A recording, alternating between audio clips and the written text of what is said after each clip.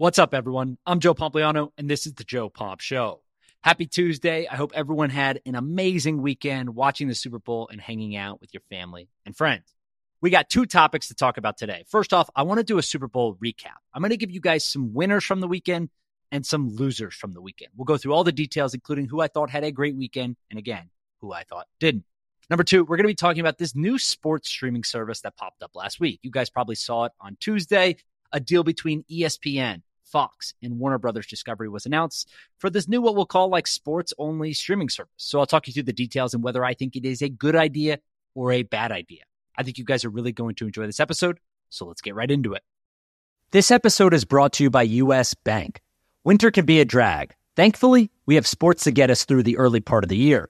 If you ask me, nothing goes together quite like food and sports, especially this time of year. I mean, we got football on, college and pro hoops, hockey. So let's just say I maybe plop down on my couch until the temperature hits the 80s again.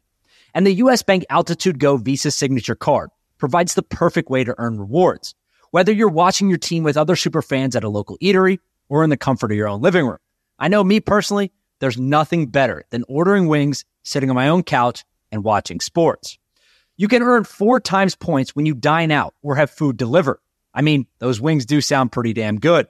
Plus, earn 2 times points at grocery stores. Maybe you want to cook the wings yourself. And if you're willing to brave the elements, even getting to the game can be rewarding, as you'll earn 2 times points at gas stations and EV charging stations. So go to usbank.com/altitudego to learn more about how you can earn 20,000 bonus points worth $200 if you spend $1,000 in the first 90 days of opening your account. Score big with the U.S. Bank Altitude Go Visa Signature Card.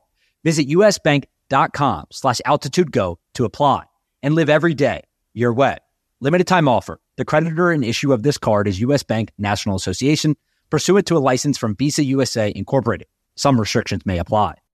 All right, so let's start with the Super Bowl. First and foremost, I think the Super Bowl was awesome this year. I mean, it was an incredible game, a little bit low scoring in the first half, more offense in the second half. Overtime, we had a little bit of a conflict with who should receive and who shouldn't.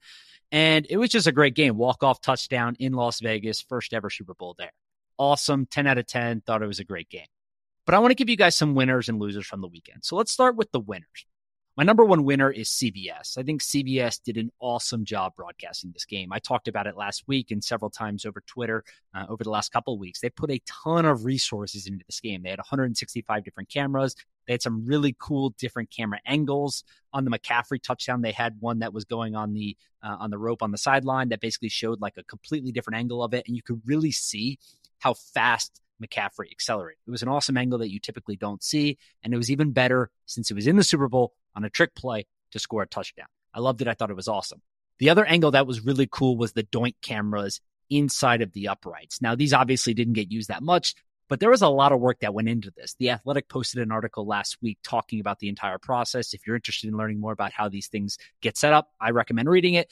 But essentially, the TLDR is that CBS executives, after last year's Super Bowl, when Bucker kicked one off the uprights, immediately texted each other and were like, hey, we should put a camera in the uprights for next year's Super Bowl.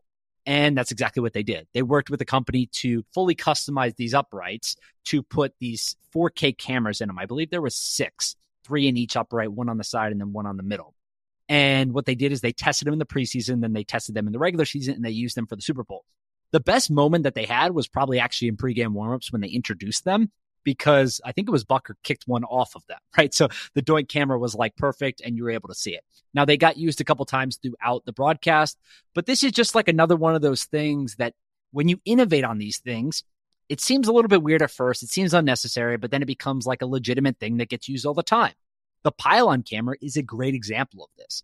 When the pylon camera first came out, no one really thought it was going to be used all that much. It wasn't really that great. And now it's awesome because you can see straight down the goal line exactly what's happening. And I mean, if you look about the AFC Championship game a couple weeks ago, when L'Jarius Sneed knocked that ball out of Zay Flowers' hands on the goal line, that was the pylon camera. It gave us the best angle. And these are things that are continuing to get better and better and better. So kudos to CBS for pushing the envelope a little bit and building out the broadcast from here. I think it's going to continue to get better and better. But outside of innovation on the broadcasting side, CBS just made a ton of money, and that's why they're also a winner from this weekend. If you think about Super Bowl advertising in general, it's no secret, obviously, brands were paying $7 million for 30-second commercials this game.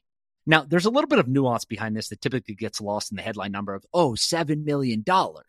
And the nuance is that obviously not every brand is paying $7 million. Commercials in pregame cost less. Commercials in the first quarter cost less. Commercials after the game cost less. Commercials in overtime cost less. Essentially, what you're trying to do is you're trying to time up the commercials with the peak viewership. Now, this doesn't always work, and that's not necessarily how the deals are sold. But at the end of the day, what happens is some brands pay less and some brands pay more. The most expensive that brands were paying were up to $7 million. I believe the average commercial this year was sold for just over $6 million. So still a tremendous amount of money. And when you add all of that up, it's expected that given Fox took home over $600 million in ad revenue from the Super Bowl alone last year, my guess is that CBS probably topped it this year, considering the game went into overtime. Now, a lot of these slots are sold beforehand. They have contingency plans in place if the Super Bowl does go into overtime. So those commercials were not free. They were probably at a discount because of the viewership that was attached to the game at that point. But ultimately what happened was CBS made more money than they were expecting. That's awesome. That's great for them. And it's part of the reason why they pay the NFL $2.1 billion a year for their package. The Super Bowl is a huge part of that. And there's a reason why every network wants a piece of it, from Fox to CBS and eventually to ESPN and ABC as well. So kudos to CBS. Great broadcast for them. Amazing weekend. I'm sure their partners and their executives are very happy. Next up on the winners list is Mahomes. I mean, Patrick Mahomes, what can you say about this guy? People were asking me before the game who I thought was going to win. And I said, if you look at the rosters, I think the 49ers are probably better at every position, right? And I'm not, a football analyst by any means. I'm not going to go on NFL Live and dissect plays for you guys. But it was fairly apparent to me that the 49ers have a great roster. They're a really good team, and there's a reason why they were there. But the one caveat to all of that for me, and I told this to people, was I will never bet against Patrick Mahomes. I mean, this guy is absolutely unbelievable. Whether you like him, whether you hate him, he's an amazing football player on his way to becoming one of the best that we've ever seen. He's a two-time NFL MVP, two-time first-team All-Pro. He's been a starter for 6 years. He's made 6 straight AFC Championship games. So every year that he's a starter, you can book it. He's in the AFC Championship game. He's got 3 Super Bowl championships now, 3 Super Bowl MVPs. Now, the reason why I call Mahomes a winner is obviously he's going to Disneyland, Super Bowl MVP, good for the brand, making more money, all that stuff. Amazing. Legacy intact. Great for him. Obviously a winner when all of this comes out. But what I would say about Mahomes, and I wrote this a few years ago, I said, I think that Mahomes, out of any athlete today, is on the trajectory to becoming a billionaire. And the reason I said that was because, one, he's having immense success at a young age. He's 28 years old, and we're already comparing him to Tom Brady. He's 28 years old, 3-time Super Bowl champ, 3-time Super Bowl MVP. Best player in the NFL by far. People were comparing him to Michael Jordan last night. So on the field, that success is a key component. You cannot make a ton of money in sports without being successful on the field, on the court, on the pitch, whatever you want to call it. The next thing is, though, he's investing his money in building his brand really, really well. Mahomes, more than anyone, has really smart people around him, from his agent to his manager to his marketing people. He works with an incredible team of people that have led him and advised him to do really intelligent things with his brand and with his money. And I can give you guys a few examples of this. I mean, his endorsement list is too long to talk about, obviously. We're talking about Adidas, Oakley, Bose, all these different companies sponsor him, pay him tens of millions of dollars annually. But then he takes that money, and rather than spending it or buying property or doing all these other different things, in most cases, he's investing it. He has ownership stakes in teams. We're talking about the Kansas City Royals in Major League Baseball. We're talking about Sporting Kansas City in Major League Soccer. We're talking about the Kansas City Current in the NWSL. He became a minority shareholder along with Travis Kelce in the Alpine Formula One team last year. He owns Whataburger franchises. He's an investor in Whoop and Hyperice and all these other different companies. I mean, this guy is investing his money. I also think that some of these brands are going to eventually build lines out around him, right? He's approaching 30 years old. He's at the height of his game. Football is more popular than ever in the United States, and it's growing internationally. He is going to be the face of all of that. And I think that last night was another step in that direction for Mahomes. And like I said several years ago, it's probably 2-3 years ago at this point, I think him more than anyone else out of the young crop of athletes in the U.S. today is on pace to become a billionaire. He has a $500 million contract. He's going to get a raise at some point. He's the first quarterback, I believe, in history to win a Super Bowl when commanding a certain percentage of the salary cap. I mean, it just doesn't happen anymore. If you think about the 49ers, Brock Purdy, He's making $850,000 a year. And that was a huge reason why the 49ers were able to get here. I mean, think about Kyle Shanahan's incentives. If you look at Trey Lance, who was a top, 3 pick in the draft, he's making a boatload of money. Even though he's on a rookie contract, they still had a commitment to him. So if you're able to not only have Jimmy G off the books or another high-profile quarterback, but you're able to get your first-round quarterback off the books as well and put a guy like Brock Purdy in there who's making $850,000 and essentially takes up nothing out of your salary cap, that's amazing. Now, the reason why I think that the 49ers could be back here next year as well is because there's this secret about the CBA in the NFL today. And the secret is that it was changed a few years ago. And now the 7th-round picks, they cannot negotiate a new contract until I believe it's like their 3rd year or their 4th year, whatever it is. But it's one more additional year for Brock Purdy. And the reason why that's important is because he's not going to get a raise this offseason. He's going to be making still less than $1 million next year, which places him somewhere between the 40th and the 50th highest paid quarterback in the NFL today. Obviously, that means there's backup quarterbacks making more money than Brock Purdy, which is an important point when we discuss all this stuff. So again, a little bit unfortunate for Brock Purdy. He'll end up getting his payday and making tons of money, I'm sure. But the 49ers will have him on a really, really, really team-friendly contract next year as well, and they'll have a good chance of getting back. But again, history tells us Patrick Mahomes is going to find himself in the AFC Championship game again. If he's able to win it, make it to the Super Bowl, I'm not going to be betting against him. Another great week for Mahomes, and he's another reason why he was a big winner from the Super Bowl. The third winner is Las Vegas. I mean, if you think about Las Vegas over the last few years, it's been absolutely insane to see the transformation. I mean, Las Vegas was this place where it's been well documented. Professional athletes were not allowed to go there, essentially. They stopped Tony Romo from going to a fantasy football conference there. People weren't in front office, weren't allowed to play fantasy football themselves. Vegas was seen as this like black hole that leagues just didn't really like because it was known for gambling and all of those other things. And what's happened over the last few years since PASPA was repealed in 2018, and essentially for those that don't know, PASPA being repealed essentially just made it legal for individual states to legalize online or mobile sports betting. And what's happened is now that all these other states are doing it and they're legalizing it, and all these other businesses like DraftKings and FanDuel and BetMGM and ESPN Bet and all these other people are doing endorsements and broadcasting it and spending money with the leagues, is Vegas has become this destination for sports now. And it's kind of perfect for it. If you think about sports in Las Vegas, it's transformed over the last few years. They got an NFL team with the Raiders. They should have a baseball team, if everything goes well with the transition there with the Athletics. They have a hockey team, which is tremendous, won the Stanley Cup. They have a WNBA team in the Aces. They had Formula One come visit. They have a bunch of other things going on there too. And Allegiant Stadium is now this like sticking point in the ground where I believe that the Super Bowl went so well this year in Las Vegas, sans traffic and all these other things that people are always going to complain about. But I think that the Super Bowl went so well and NFL executives were so happy with it that they're now going to put Las Vegas on a list of the regular rotation cities that continuously get Super Bowls. Now, this list is no secret. You just look at the cities that have most hosted the Super Bowl. One would be New Orleans. We haven't played there since 2013, but they're going back there next year. That's a place, I believe it's their 11th Super Bowl. They're going to continue to get Super Bowls. It's one of the NFL's favorite cities to host in. Another one would be LA. SoFi Stadium is absolutely incredible, one of the nicest stadiums in the world.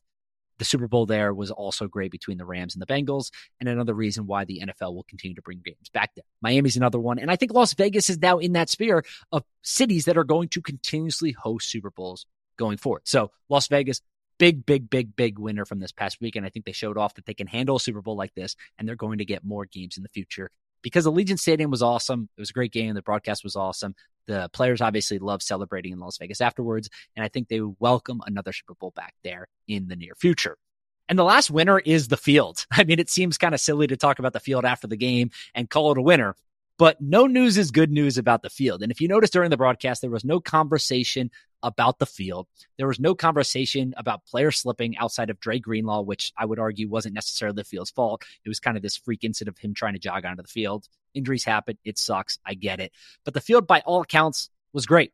The players raved about it in pregame. They said it felt fine. They all wear their normal cleats. They weren't wearing, the cleats that they wore last year because the field was slippery. So that's great. And there was no complaints. So by all accounts, the field was great. Really good for the NFL after last year's disaster of a field. And the reason why I want to call them a winner is because the NFL took notice. Obviously, people were talking about it last year. And right after the game, the NFL started blaming people. And they said it wasn't that big of a deal. And there was just a couple things they needed to clean up. But behind the scenes, they really invested a lot of time, money, and resources into this year's field. For example, the NFL promoted Nick Pappas is his name to basically run the show in Las Vegas this year. They had a whole new team of people running it, and they did a really good job. What they did is they spent over a year growing this sod in this grass at a sod farm in California. They transported it to Allegiant Stadium. They spent over $1 million to install this field from scratch. They ripped up the existing field at Allegiant Stadium, put this new grass in, painted it, got it ready. They worked on it for more than a month. The team was staying in Las Vegas working on this field. And they did a really good job. They ended up leaving it outside for an extra 24 or 48 hours more than last year. And I don't think they watered it as much as they did the year prior. The problem with the field the year prior was that they watered it right before they brought it inside, and the type of grass that it was couldn't dry off. So Allegiant Stadium had a couple things that helped. They had these heaters underneath the field tray. They were using blankets. They had these robotic things that were basically testing out the surface with cleat-like interfaces. So there was a bunch of different things that were going on. But again, it's a winner because no one was talking about it, right? If it was being talked about, it would be a loser. But sometimes the best noise is no noise, and the fact that it wasn't being talked about is a good thing for the NFL. So those are the winners. We're talking CBS, Mahomes, Las Vegas, the field, etc. Now, there was two losers in my mind. Number one, let's start with the Super Bowl field. I was talking to a friend about this yesterday, and the unfortunate part about this to me is that the Super Bowl is this event that has just completely disconnected itself from reality with the average fan. If you think about the best events in sports today or the championships, I've been to playoff baseball games, World Series, etc. And those games are legitimately fun. When I used to live in New York, I'd go to playoff games for the Yankees all the time. When they're winning, even when they're not winning, those games have an atmosphere that is unbeatable. It's absolutely incredible, and it's awesome. It's not corporate at all, and people are loving it. It's because while you're paying a pretty penny to get into that game, you're not being priced out. And not everything is contingent on sponsors getting their way. Same thing with the NBA finals and other competitions like that, the World Cup final, other things like that. It revolves around the sport and the culture of the sport. And the conversation that I was having yesterday is that the Super Bowl has completely changed that. And I tweeted about this and I said, there's nothing that's monetized like the Super Bowl. And some people took that as in like, I'm bragging. And actually, I would argue it's a terrible thing, right? It sucks that the cheapest ticket on the secondary market to attend this game was like $8,000. That sucks. Imagine if you're a dad or a mom and you want to bring your kids to the game. You have 2-3 kids and you want to go. You're looking at tickets on the secondary market that are $25,000 collectively.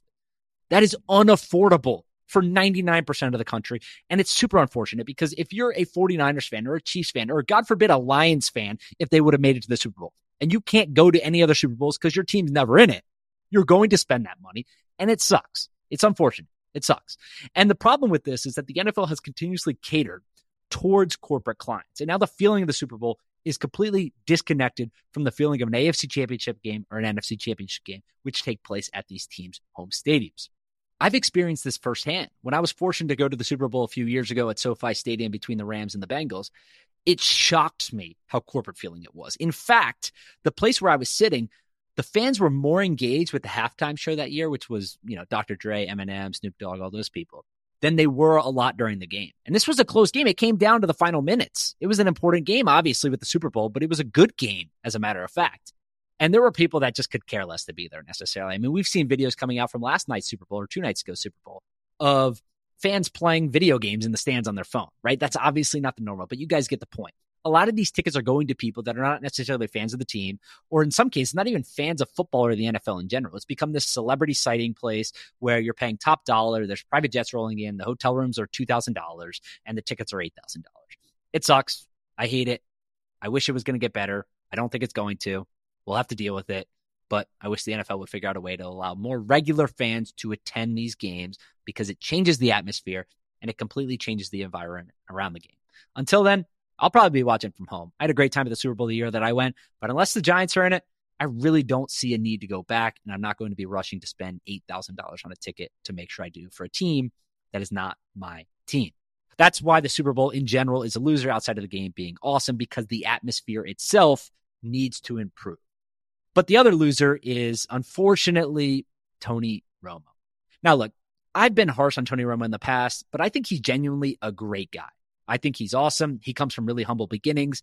I heard a story from my friend Graham Bensinger the other day that Tony Romo's parents, his dad was making $500 a month when he was in the military. Tony Romo grew up in a really small house. He grew up without money.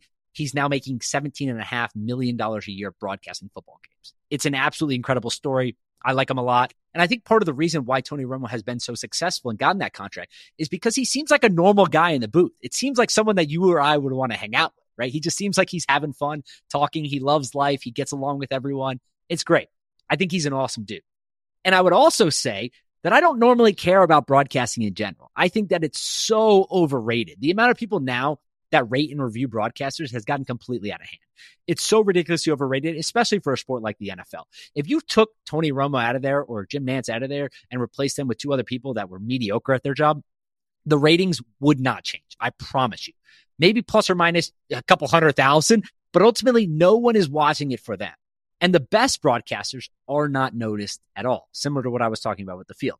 But the reason why Tony Romo ends up on the loser list from the Super Bowl is because he did a couple things where I think if CBS told him, hey man, let's just like tone this down a little bit and talk maybe 10% less, he'd be much better off. And I'll give you guys a couple specific examples here. Number one, and the most egregious thing to me was at the end of the game. They score a touchdown to win the game in overtime, to win the Super Bowl, Kansas City. And Jim Nantz nails it. I mean, he yells, jackpot, Kansas City, right? Jackpot, Kansas City wins the Super Bowl. And it's awesome in Las Vegas. Totally get the comparison there. It was a great call. But then instead of the moment just soaking in, we're not looking at a replay of the game. We see the touchdown. They start panning to the coaches. They pan to the players. They pan to the crowd. We have not seen a replay yet. And instead of just letting the moment breathe, Tony Romo starts immediately examining the play. He starts reviewing the play and dissecting it.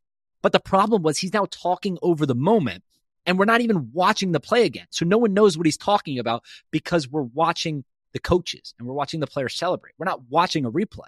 So it was totally essentially irrelevant to the moment. So that was one thing. The two other things that I'll mention really weren't that big of a deal. They were kind of lighthearted and fun, but things that you notice. And again, like I said, things that you notice from a broadcaster are not good. The best broadcasters, I sit there, I watch the game, I hear the commentary. I'm like, oh, great. That makes sense. That's awesome. Cool. Watch the game. You don't notice things that they mess up on.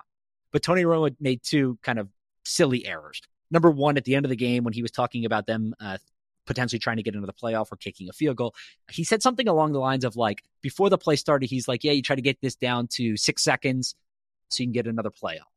And then they ran the play and the play ended with 6 seconds left. And he was like, I'd probably kick this one. I need 7 seconds. And it was like, well, dude, you just said, 6 seconds. Now you need 7 seconds. That was like 15 seconds ago that you said that. Did you forget it? And maybe he did. Again, it's not the biggest deal in the world, but at the end of the day, it was small and viewers noticed it.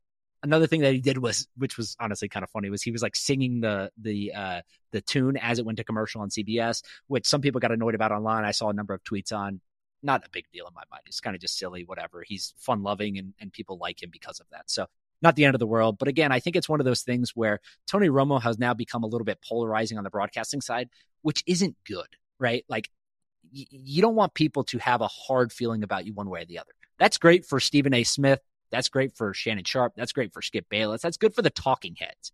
But as a broadcaster of the game, you either want to be loved or you want people not to care and not notice you. Tony Romo has gone from the former to now the latter of people noticing him and commenting on his style, which I would argue is not amazing and not great, and probably one of the things that CBS will try to correct over the coming years as they try to improve their broadcast booth with him and Jim Nantz. Although I will say the one thing that I did love that they did was at the end of the game, they just like professed their love for each other, which was pretty funny. It was Jim Nantz was like, I love you, man. Turner was like, I love you too, man. This has been such a fun year. And it was just one of those moments that you don't really get from traditional broadcasters. But that's enough about the Super Bowl. Next up, we're going to be talking about ESPN, Fox, and Warner Brothers Discovery, new sports-only streaming service. But before we get into it, let's quickly hear from today's sponsor. This show is sponsored by BetterHelp.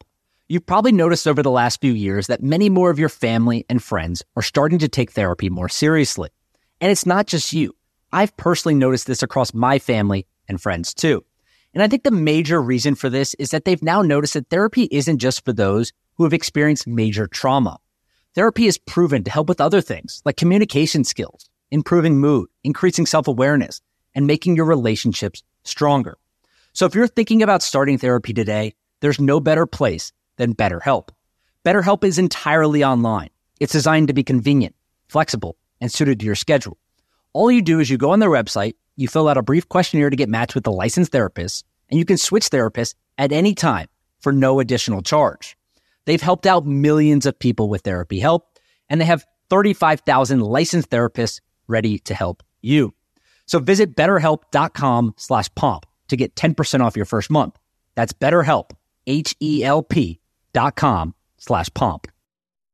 Okay, so for the second half of this podcast, I want to examine the newly announced sports streaming service, the deal between ESPN, Fox, and Warner Brothers Discovery.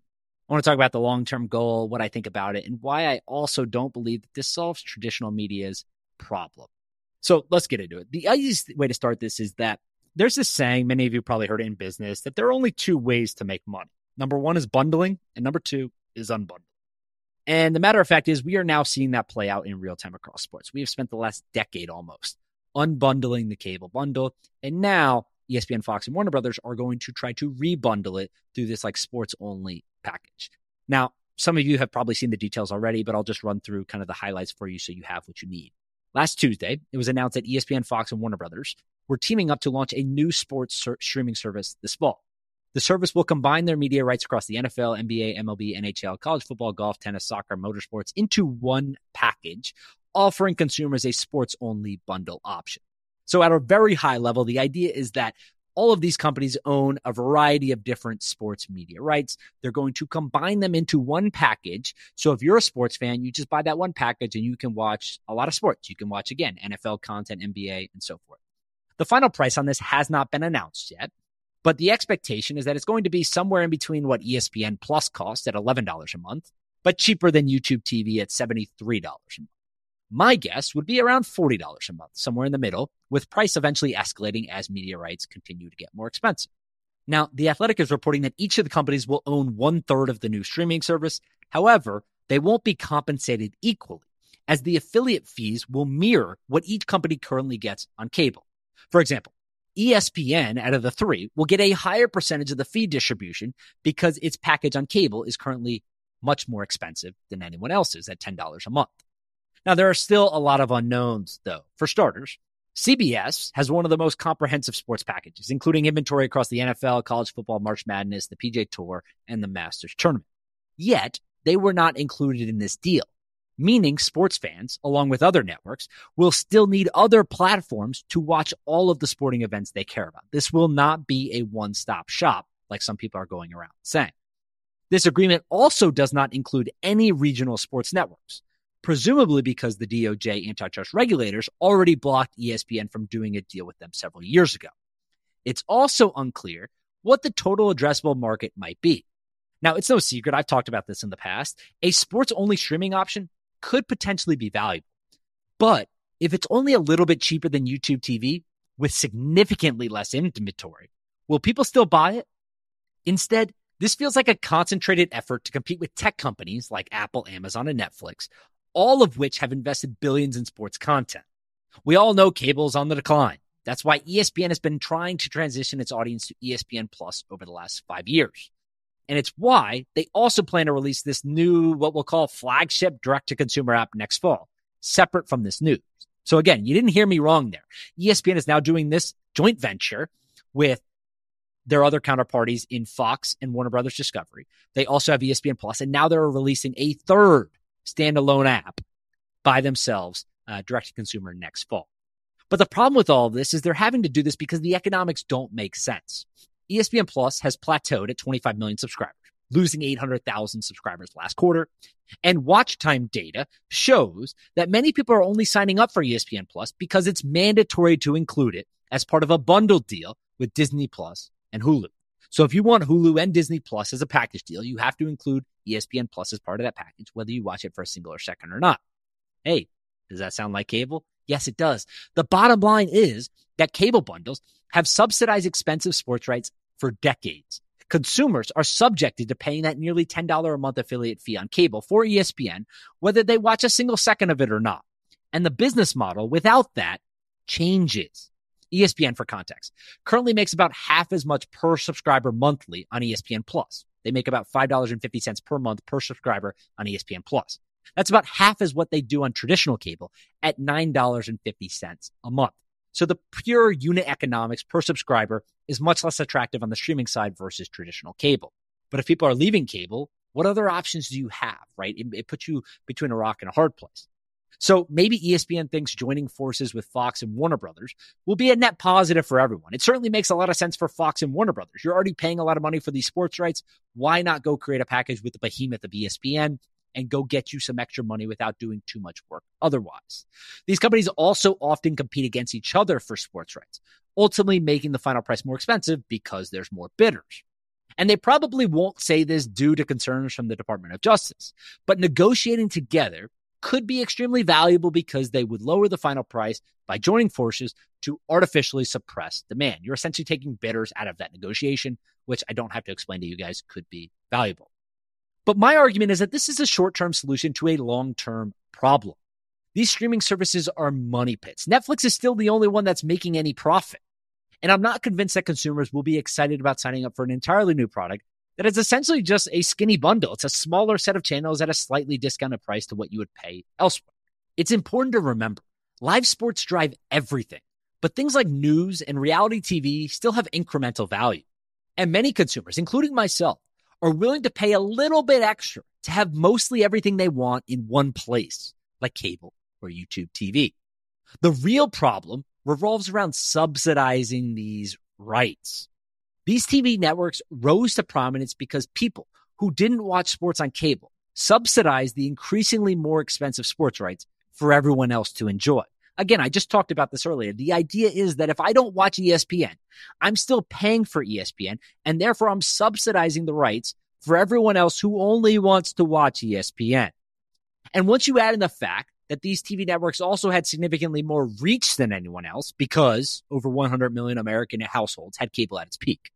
And it's quite frankly why these sports leagues shied away from the streaming side for so long. But that model is changing. Rather than relying on an increasingly smaller amount of non-sports fans to subsidize expensive sports rights through cable in the future, big tech companies like Amazon and Apple, they're just simply inventing a better subsidizing model. They're using profitable businesses like Amazon Prime or Apple services or the iPhone or the MacBook or hardware, whatever you want to call it. Those profitable businesses are now funding the acquisition of what we'll call a loss leader in sports rights. Now, to give you guys some context on just the scope of this, if you added up the cash on hand at Amazon and Apple, that would be equal to $130 billion. Those two companies alone, $130 billion. That's 55 times more than ESPN's $3 billion in operating profit in 2022. That doesn't mean that the shift is going to happen overnight, of course.